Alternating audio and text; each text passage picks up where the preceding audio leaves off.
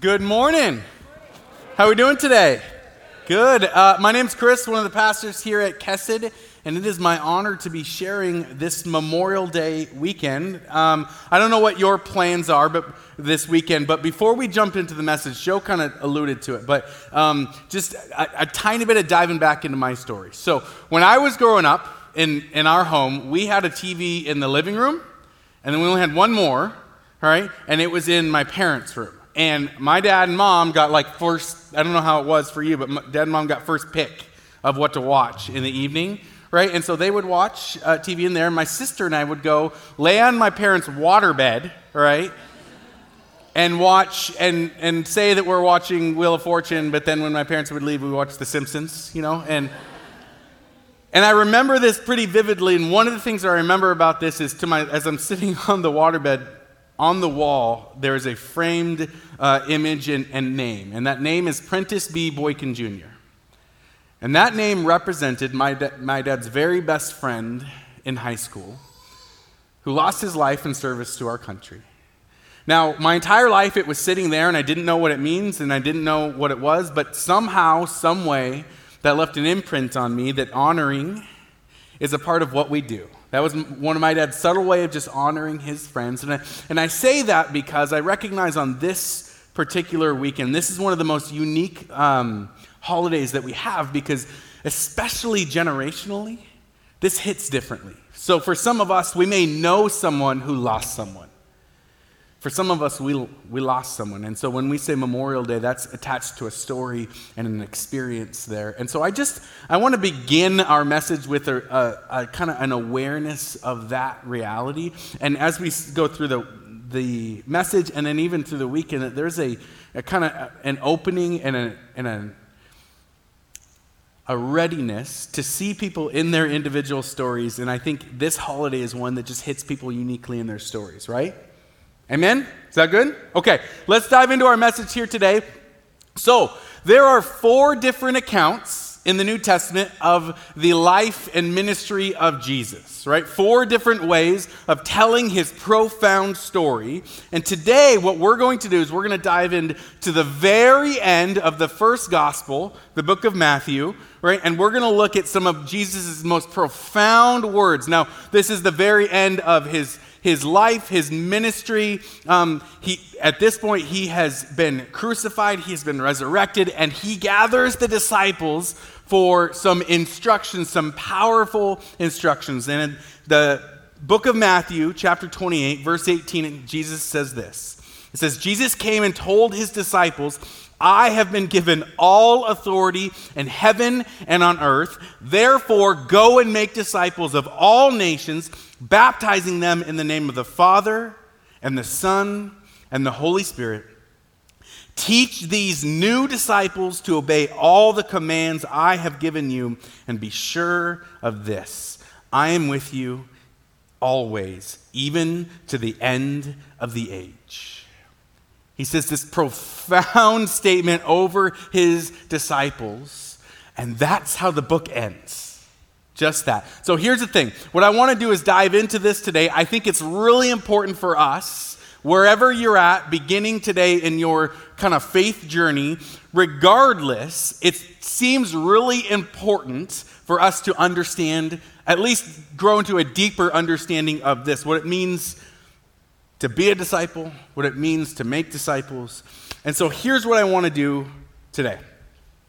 I just want to begin with, so maybe this is your very first time in church, maybe you've been at church for a long time, but often churches will talk about this idea of discipleship, right? And it's not like the most exciting thing ever to talk about, but it's one of the most impactful things. So here's what I want to do just together, in an acknowledgement that we have more to learn, and we want to be open to that, is I'd just love to pray for us, but I want your help in that. And here's what I want to ask of you. As I pray, I would just ask for you to just place your hands out like this, your palms up, right? And I'm asking you to participate with me kind of in a posture of, I have some more to know. No matter where I'm starting from in this discipleship journey, I have more that I can be taught and learn and grow into this idea of what it means to be a disciple of Christ. All right? So let me pray for us. Lord, I pray over all of us here today. I pray a posture of openness. I pray that we would open ourselves up, our minds and our hearts, our stories up to you as much as we are able. I pray for a fresh anointing from you, Lord. I pray for a fresh speaking of truth and wisdom over us. And I pray, Lord, that this beautiful concept of being a disciple of Christ would be fresh today, that we would walk out today with a new understanding of it, Lord. So just impart to us, speak to us, be with us here today. We love you, Lord. In Jesus' name we pray. And everybody said, amen. Okay, let's start with two not so simple questions, okay? Two not so simple questions. Here's the first one. What is a disciple? What is a disciple? Second question. How do you make one? Right? So we just read that Jesus is calling us to go and make disciples, and so it seems pretty important that we should understand what a disciple is, and then we should really put some effort and energy into understanding, like, how do you like make one, right? So let's start with this idea. Jesus was not the first one to call disciples. He didn't make up the concept. It was known in this day. Religious leaders, rabbis would call disciples to follow them, to sit underneath them. It was an ancient form, and this is one of my favorite ways of understanding discipleship. It was an ancient form of apprenticeship. It was this idea that I was going to come and learn under someone else that had devoted their life to a particular thing or craft or understanding, and I was going to be with them, and as they did it, I was going to be right next to them, and I was going to learn it moment by moment. And this wasn't a casual commitment to be an apprentice, right, or to be a disciple. This was a full life commitment. So we're going to start with kind of a running definition together. What is a disciple?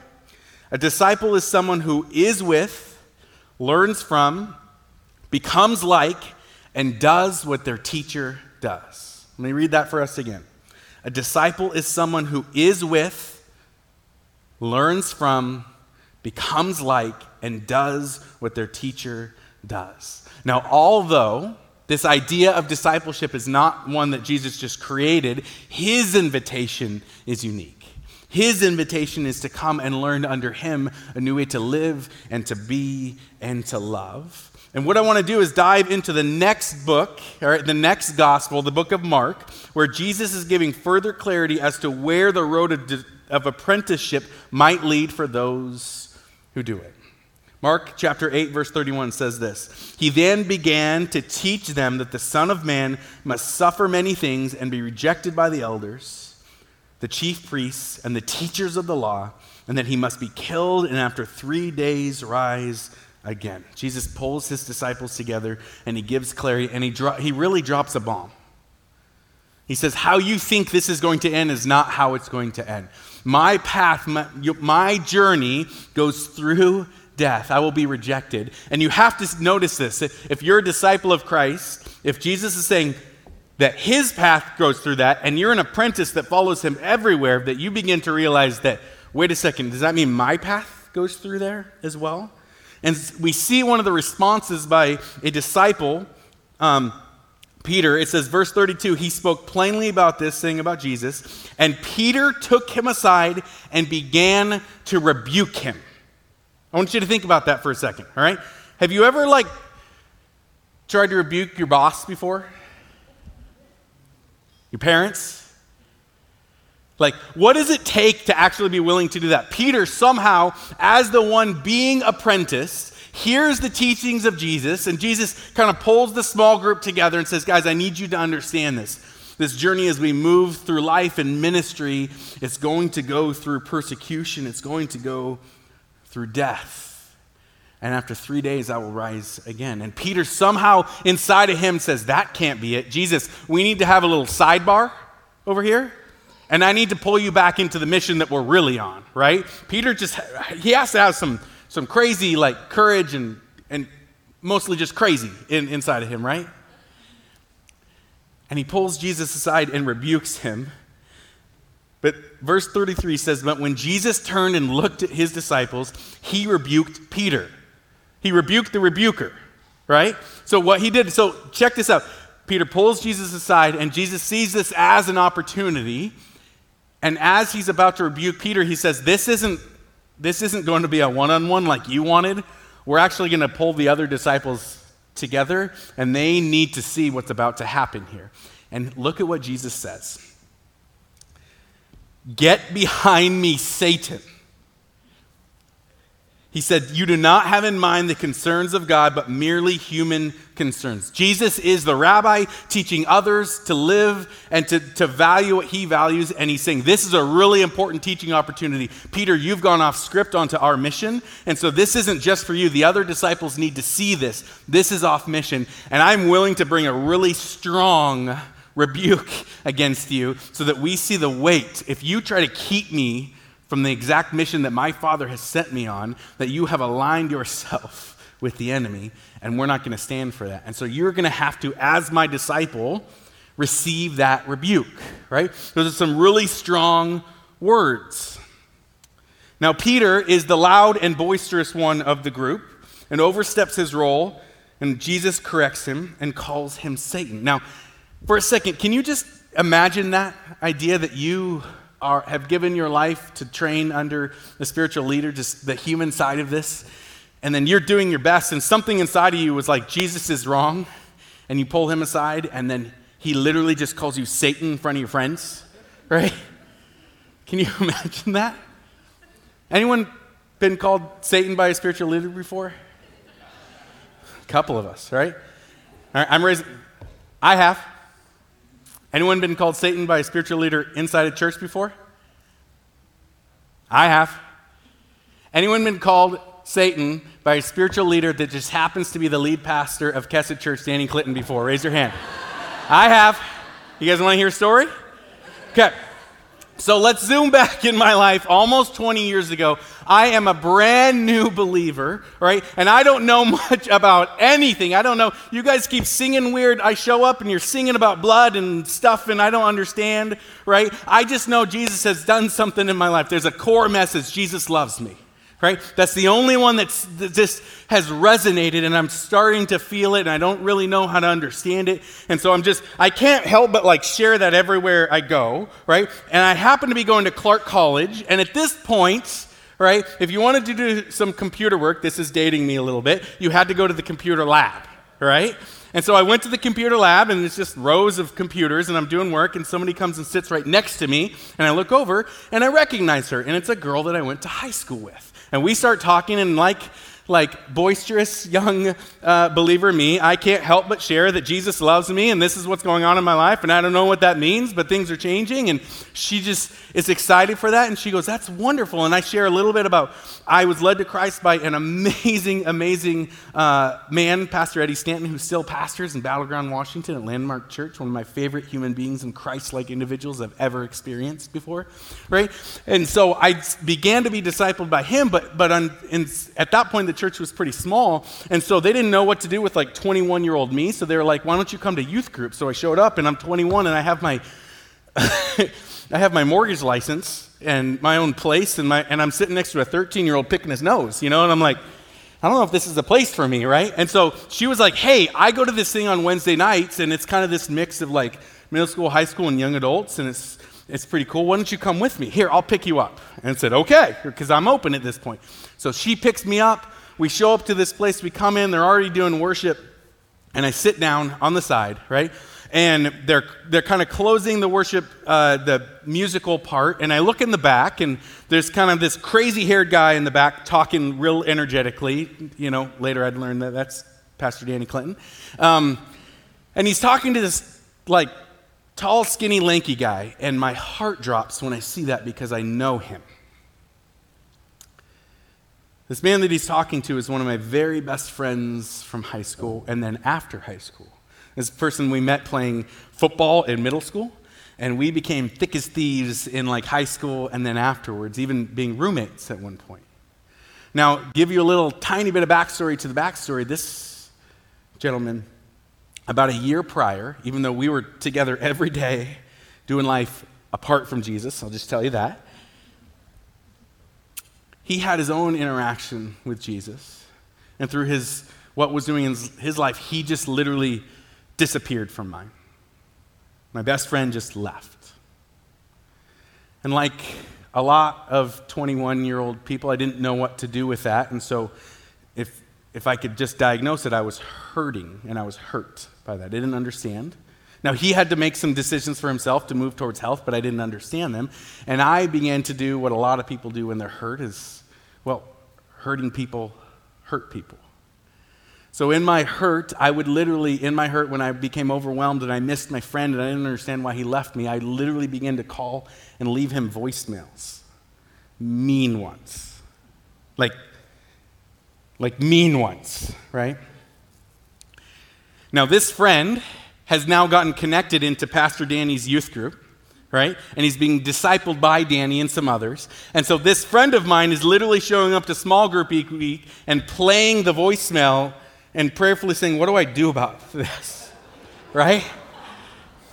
So my reputation preceded me, right? I was known in the church. And so when I sat down in the worship service and I see my friend in the back and talking to him, and then my friend sees me and he turns white as a sheet, right? And I see them talking I'm out. No, because here's the thing. Jesus has gotten a hold of my heart, but not that part, right? Not that part. Yet I didn't drive there, so I couldn't leave. So I'm sitting there. Have you ever been there I'm raging inside, and I see them talk, and it's very clear at this point they're talking about me. Auditorium's not even as big as this. They're just talking about me. And then worship ends, all right? And in true Danny fashion, imagine, you think of how much energy Danny has now. Think of 23-year-old him, right? With his crazy hair, right? And he just gazelle bounces up onto the stage, right? And he walks up there, and this is a room full of middle schoolers, high schoolers, young adults, and he's so excited you guys are here. Oh my gosh, God is doing something in our midst. You guys are bringing friends. This is incredible, but I got to tell you. And here it comes. He goes, when I look out here, some of you being here, it's like Satan himself showing up to church. And he looks at me. And I am raging inside, right? But I didn't drive there, so I can't leave. And so I had to sit there. And I'm so mad. And by the way, Danny and I have talked about this. He doesn't this isn't a practice we still do, all right? But you can imagine how surprised they were when I showed up, right? And of course, only the Holy Spirit does, through Danny, the Holy Spirit had planned a message on forgiveness that day. And they had built a stinking bridge on the stage, like only Christians can do, right? And they had given this invitation and said, hey, and Danny actually, I still remember the message. Danny did a great job of talking about how forgiveness is a journey, and so it doesn't mean you do all of it right now. You forgive as much as you can for this moment. And he just gave an invitation and said, if you want to start that journey, because you have been forgiven yourself, then come up on stage and walk across the bridge. And I'm sitting there heck no. Nope, I am not doing this. No, that guy called me Satan. I am not doing it. And then they do what they do, which is they played this worship song, and then in the quiet of, just at least my quiet, the Holy Spirit began to tap on my shoulder and eventually tap on my heart.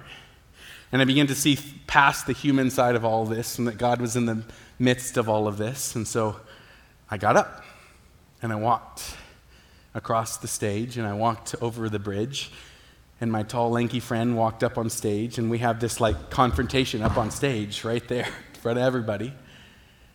And we both lose it like babies and just cry and hug like a stinking Disney movie or something there up on stage.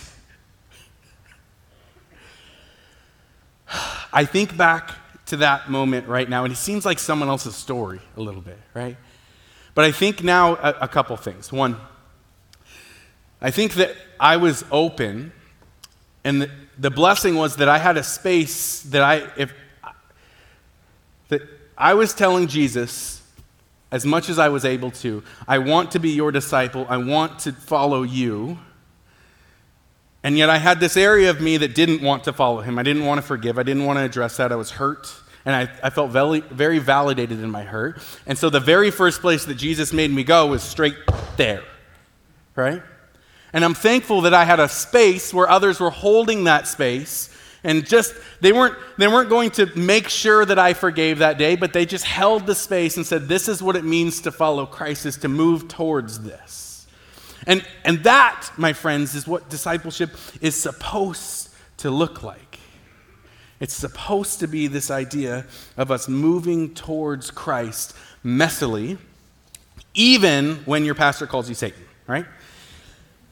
So here's the thing. Peter is being discipled by Jesus a little bit publicly, but Jesus does this really unique thing next. He rebukes Peter, and then, like he always does, like he did in my story, he used the circumstances for his own glory. And it says in verse 34, it says this: then he called the crowd to him along with his disciples and said, so Peter's there, the disciples are there, and then there's an entire crowd of people that have been following Jesus, but they're a little bit farther away. They're not getting all the one-on-ones with Jesus, or at least as many, but they're still following him even from afar. And Jesus says, no, this isn't just for the one or for the 12. This is for everybody to hear. Pull them all in. So you can imagine like this pause, and everybody has to get up and come over so that Jesus can share, and he shares this. Whoever wants to be my disciple must deny themselves and take up their cross and follow me.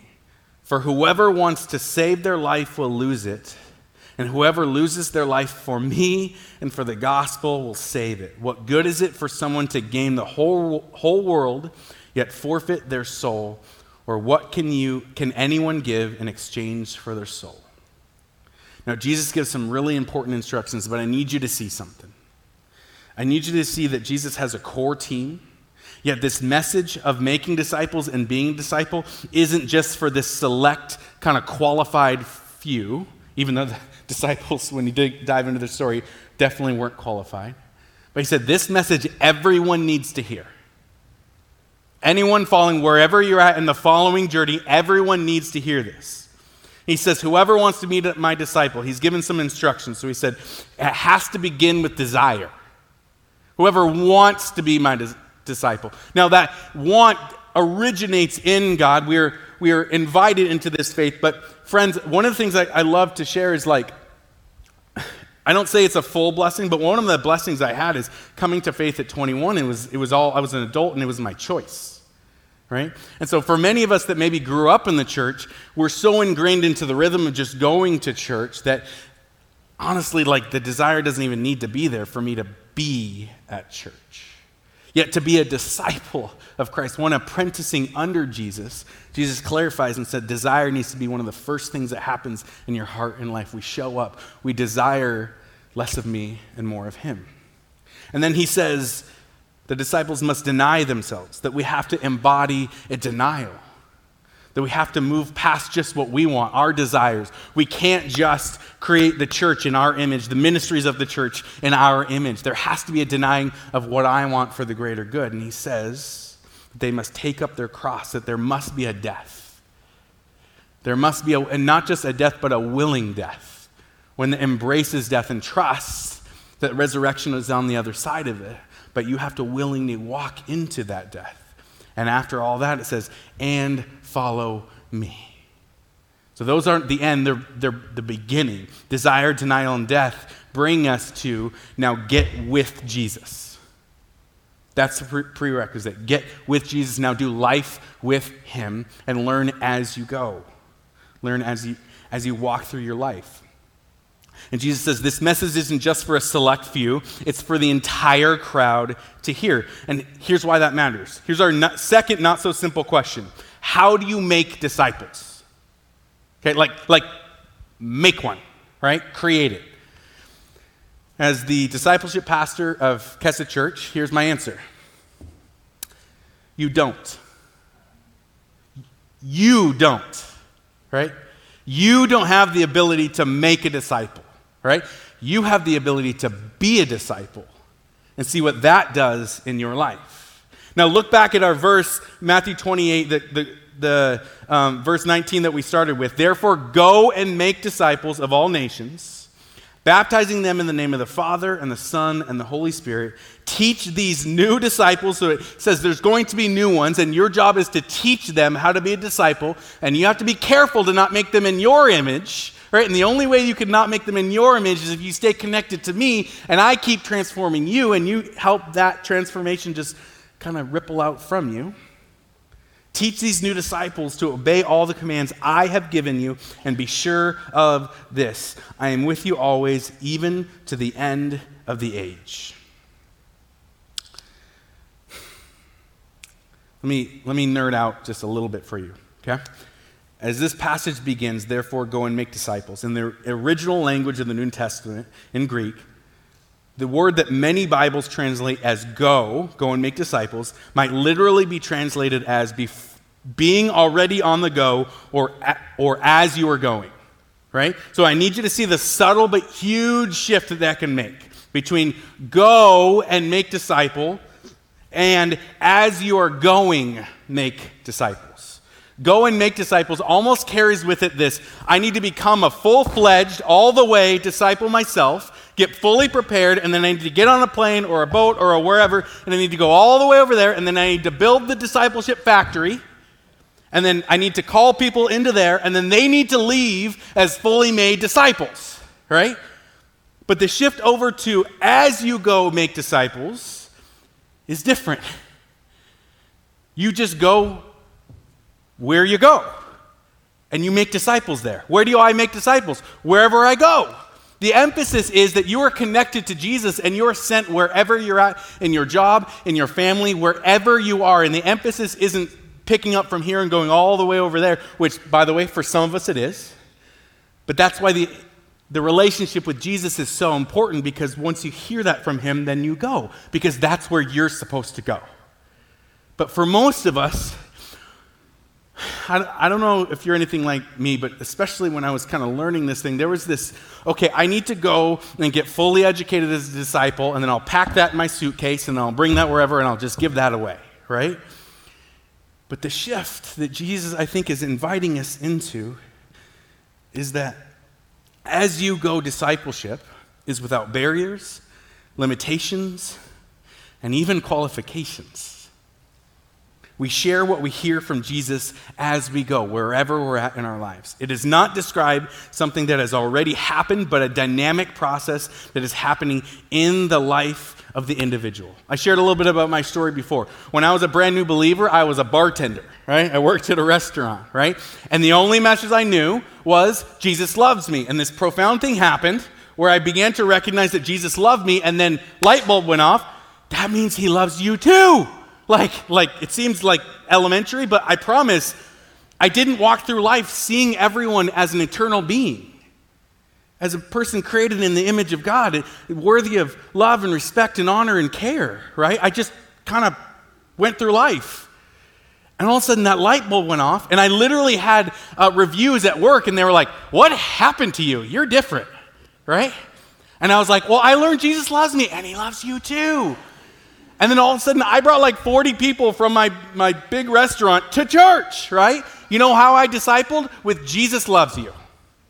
That was the extent of the theology that I knew, and that was enough. I was a disciple maker to that degree, right? I didn't learn this at the time, and I didn't even know that I was doing it, but this is the way that God has designed it, is you disciple to the degree that you understand or are experiencing God's love. It isn't about getting to a particular place and then saying, okay, now I'm ready. I'm sitting on top of the mountain. Now I can impart my wisdom. But here's the thing. It's never been your wisdom to share.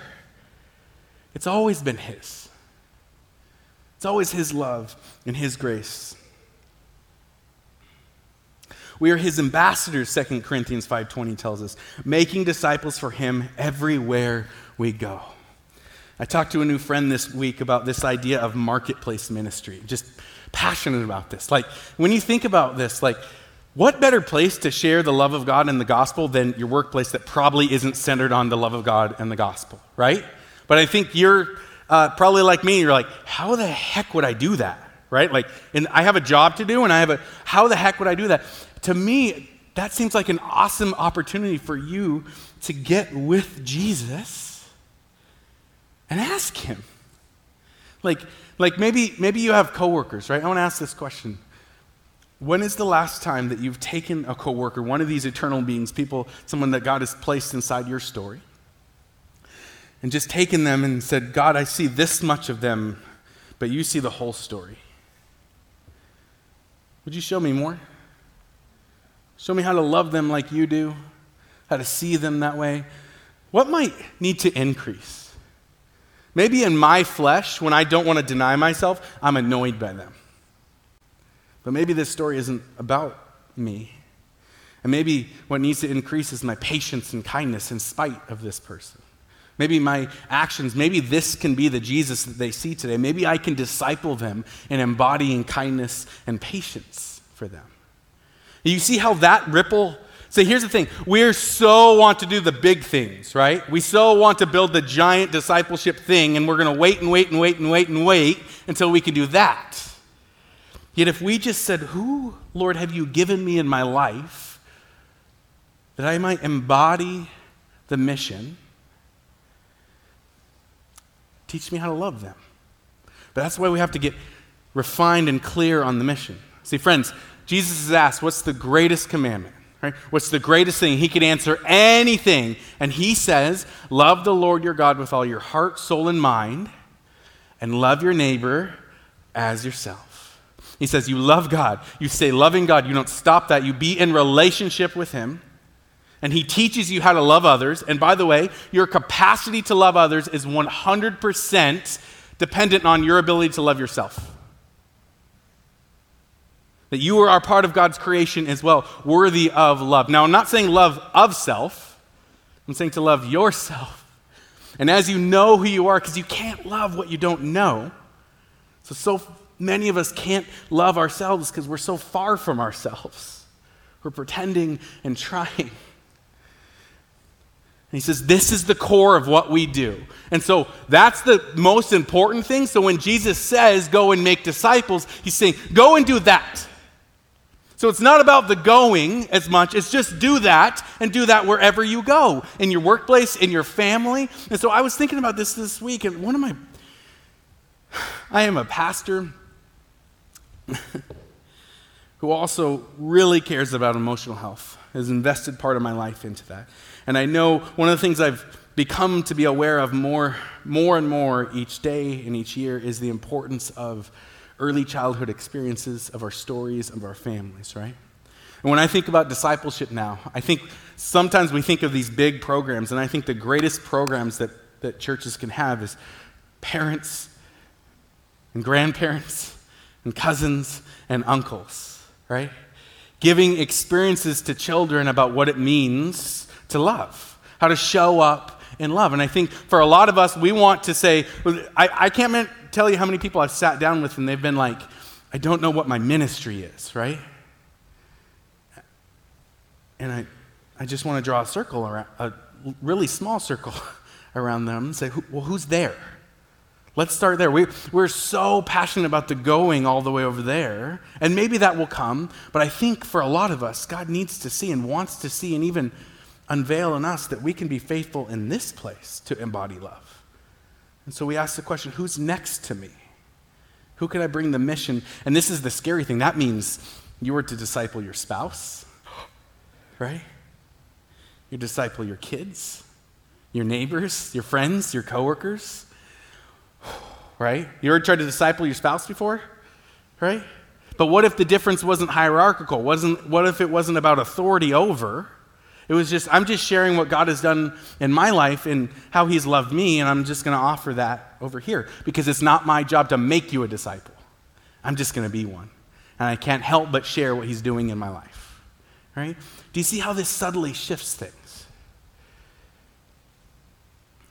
One way that Jesus continues to teach, we see in the life of Peter. In the Gospel of John, verse 21, fast forward. This man, Peter, is following Jesus, and Jesus does exactly what he says he's going to do. He goes and he's arrested, and he's tortured, and he's crucified, and he's killed. And as this is happening, you can imagine how disorienting this is for Peter. and he doesn't know what to do. And as he's sitting there processing that, other people recognize him as a disciple, apprentice of Jesus, and they out him. And 3 times he denies. 3 times he says, I'm not an apprentice. I'm not a follower. I'm not a disciple of Jesus. And what does he do? He goes back to what he knows. He goes back to fishing. And so we pick up this story, and he's fishing. He's been fishing all night, and he hasn't caught anything. And someone from shore says, why don't you throw your net on the other side? And he does so, and the net fills with fish. And this beautiful thing happens, and at some point, they get close enough to shore where they couldn't recognize who shouted that before, and now they see, and it's Jesus. And this Peter, this boisterous man, sees Jesus, and because he's so boisterous and crazy, he can't just wait for the boat to get over there. He jumps in the water, and he swims to Jesus. And this is what, I love the Bible for the humanness of it. Can you imagine the person who sees Jesus and just wants to be near him and dives in the water, and each stroke through the water, there's this conversation happening inside of him, and that can't be Jesus. I saw him die. That can't be him. And he gets out of the water and he sees Jesus, and you can think that there has to be a moment when he comes down from that high of seeing Jesus and recognizing that not only is this Jesus, but this is the person I denied being a disciple of. And he knows it. And you're face to face with Jesus. And what does Jesus do? He says, let's have some breakfast. So they sit there and they have breakfast together. And have you ever had a meal with somebody where there's tension, right? And you can hear chewing. Normally there's conversation that's going over it, and it's just tense there, right? And I can imagine Jesus just sits next to him, and they're preparing the breakfast, and it says they ate the entire breakfast. And at some point, Jesus turns to Peter, and he says, do you love me more than these? And he said to him, yes, Lord, you know that I love you. And he said to him, well, feed my lambs. And he said to him a second time, Simon, son of John, do you love me? And he said to him, yes, Lord, you know that I love you. And he said to him, tend my sheep. And he said to him a third time, Simon, son of John, do you love me? Reinstilling the entire foundation, this whole thing that we're doing. Come back to love. Come back to relationship with me. Right? You lost that. Do you love me? And Peter was grieved because he said to him the third time, do you love me? And he said to him, Lord, you know everything. You know that I love you. And Jesus said to him, feed my sheep. Truly, truly, I say to you, when you were young, you used to dress yourself and walk wherever you wanted. You had freedom to do whatever you wanted to do. But when you are old, and this is speaking to discipleship, you will stretch out your hands, and another will dress you and carry you where you do not want to go. This he said to show by what kind of death he was to glorify God with as a disciple of Christ. And after saying this, he said to him that simple call again, follow me. So this whole thing doesn't work if you're apart from me. You can have all the principles necessary to follow me, but if you're not literally next to me, this whole thing doesn't work. You have to be next to me for me to apprentice you. So I see what's happening, and I love this is Jesus. This is a master class, by the way, on leadership for someone who's failed and living in shame. You know what they need most of the time? A meal. Relationship. Don't we kind of know when we messed up most of the time? Do we need a 9-point message on what we've done? Now, sometimes people need to hold this space where we need to see the 10th, 11th, and 12th point, right? But most of the time that we know, right? So Jesus gives a master lesson on leadership here, and he just calls Peter back to the original mission. Love me. Follow me. That's all we need. That's it. That's the whole thing. When I was looking at this story, I came across another one that really impacted me this week. There is a famous violin maker named Stradivari in the 17th century, and he's one of the most famous kind of instrument makers. And the unique thing about him is he would make these violins, but he would do it all by touch and feel. So he didn't write down dimensions, and he didn't write down measurements, and he would just find a piece of wood, and he would find the right piece of wood, and he would create this beautiful, amazing, magnificent thing that that created the most beautiful sounds out of it.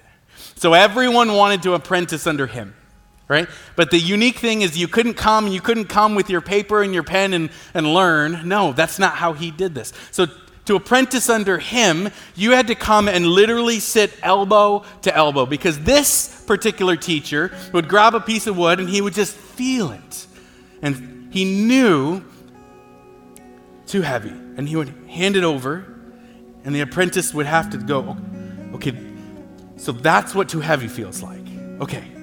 And then you would have to sit there, and then you'd get the next piece of wood, and this one's too soft, and this one's not the right grain. And so, okay, so that's what too soft looks like.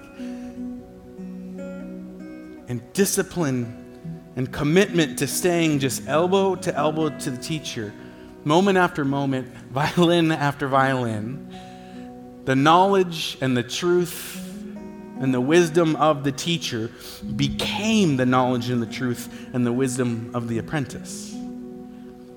And not only did he know that here, but it became an embodied knowledge where he knew it in his fingers. He knew when it was right. He knew he had been trained in a new way of seeing and being. This is the way that Jesus has designed us to disciple. This is the way that Jesus has designed us to be discipled. It's just elbow to elbow. He'll speak to crowds, and then he pulls everyone in, and he does this through relationship, elbow to elbow. Sometimes it's a one-on-one, sometimes it's 12, sometimes it's the crowd, but it's always that, elbow to elbow. We're invited into relationship. And friends, this is exactly how you're called to disciple as well. So instead of building the biggest program, you start with the idea, who has God placed at your elbow? Who's there right now that needs to experience the living God through your grace, the embodied love of God, through your showing up in their life? Beyond that, this is the other scary part of this. It makes you question where your elbows are too, right? Who am I touching and who am I learning from? Right? Who am I getting wisdom and truth from? Could it be that needs to adjust? Could it be that it can't just be where I want to be? Could it be that there's a denial necessary for me to move towards learning from others? I think back to that, I don't know why, this just came to mind. I think back to that early Christian Chris, and there was a woman named Cheryl White that was on staff at the church there, and I would just show up to the church sometimes because I just wanted to be elbow to elbow. I didn't even realize it, and I'd go sit at her desk, like next to her, and talk to her. And now that I think about it, I'm like, oh my gosh, that's just must have been so annoying, right? She had work to do, and yet I just didn't know what I just wanted to learn and be, and yet she was so gracious and kind to do her work as she listened to my story and was gracious and kind with me. See, friends, I want to normalize the immense responsibility of discipleship for us. You are called to be a disciple maker. Now, you're not going to get discipleship right. Peter didn't, and he trained under Jesus, right? Because here's the beautiful thing. You don't need to become Jesus. You don't need to become the rabbi. You just need to become the one that is training under him, and you share what you're experiencing, and that is enough. We trust God with the overflow of that. What is a disciple? A disciple is someone who is with, learns from, and becomes like Jesus. Desire, denial, and death are just part of the journey. And how do you make them? You love them elbow to elbow. Who has God placed next to you to disciple and love? You begin by looking at who is there now. And for those of us who are looking to be discipled and to continue to grow and maybe even find new spaces, just a few thoughts. One, we're going to be doing a baptism service next month at the end of our next series that starts next week. At the end of June, we'll be doing a baptism service where I think what baptism is the expression of a desire to be a Christ follower and a commitment to that denial and death as much as you're able, right? And so for some of us, it's just taking the next step towards that. For some of us, though, that have been baptized, and that's already a part of our story, for some of us, it's risking even to share with somebody else that might be interested in faith right now, that's happening as well, or even inviting them to be a part of that. For others of us, this is showing up on Monday nights at our Columbia campus to our recovery ministry, and showing up in your full story and realizing that I don't know the way out, but there's others that have linked up elbow to elbow with Jesus and know the way out of my addiction and my brokenness. And so I link up with them. For other, I love doing this. Guys, I like picking on you, right? We don't do relationship well. We do doing well, right? All right, but we really like the doing that is getting other things done. But when it comes to the internal work, right, that takes some real dedication. We have a men's event on June 5th, Sunday night, all right, here, that this whole place will fill with other men that are on the same journey as hopefully you are, learning what it means to be a disciple of Christ. Would love for you to be a part of that. We have a women's event coming up in June. We have a young adults ministry that meets on Tuesday night. There are places to come and be with others that are on the journey, and you don't have to show up finished. You just have to show up in your story. So what I hope is that you just have a commitment to that there is a recommitment to being a disciple maker, but the freshness is that you don't have to have it all figured out. You're not a finished product. He is. And you just show up to the journey. So here's how I'd like to just close our time and send you into Memorial Day, right? As we began the service, I'd love for you to extend your hands like this, okay? And I just want to pray over us here, okay?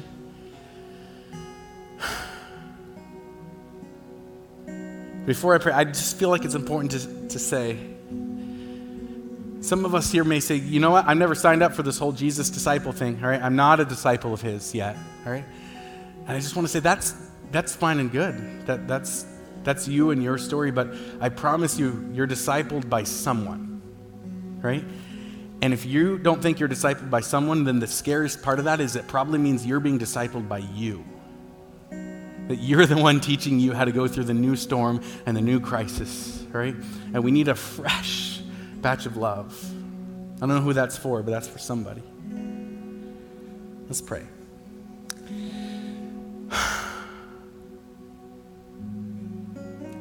I look out, Lord, and I see stories, and I see lives, and I see eternal beings. I see people created in the image of God, and I see people who are attached to people. I see human beings loved by you in different places in their story. Some of them are in the 12. Some of them are in the midst of a Jesus rebuke right now, or some of us are in the crowd, and we're really comfortable back there. We want to hear from Jesus, but like through 3 other people. And yet for anyone, there's an invitation to just be with you, Lord. I pray that there is a commitment to disciple others as much as we are able, bringing the love that you have given to us to anyone that is next to us, Lord. And so may that start today. May there be a conviction in our hearts to embody that. And Lord, may that be enough. We love you, Lord. In Jesus' name we pray. And everybody said, amen. God bless you guys. Have a great weekend. We'll see you next week.